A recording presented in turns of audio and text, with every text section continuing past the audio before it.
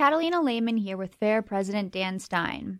So, Dan, what do you think was the most significant thing about Trump's immigration speech in Arizona last week? Good question, Catalina. You know, this is really typical of what we see with the media. The most important thing about his speech on August 31st was, Trump really focused on legal immigration flow, the size of future legal immigration, and yet the media act like this never happened.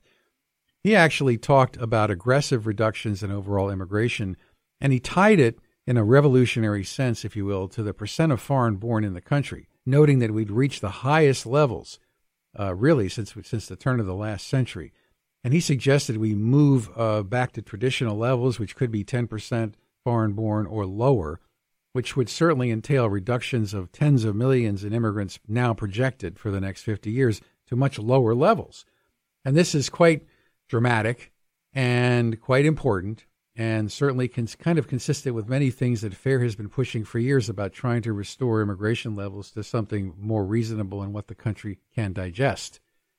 Now, an article in the Atlantic Monthly, the 30 million immigrants Trump would turn away is, as usual, biased and not particularly friendly. It's by Ron Brownstein, but still worth reading because it actually discusses what these projections might mean in day-to-day or actual real-world policy.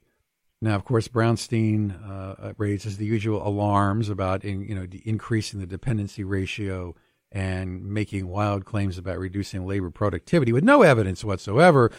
But it does show that at least there's the beginning of a jumpstart. Okay, so you do think that this will jumpstart a debate on national immigration levels then?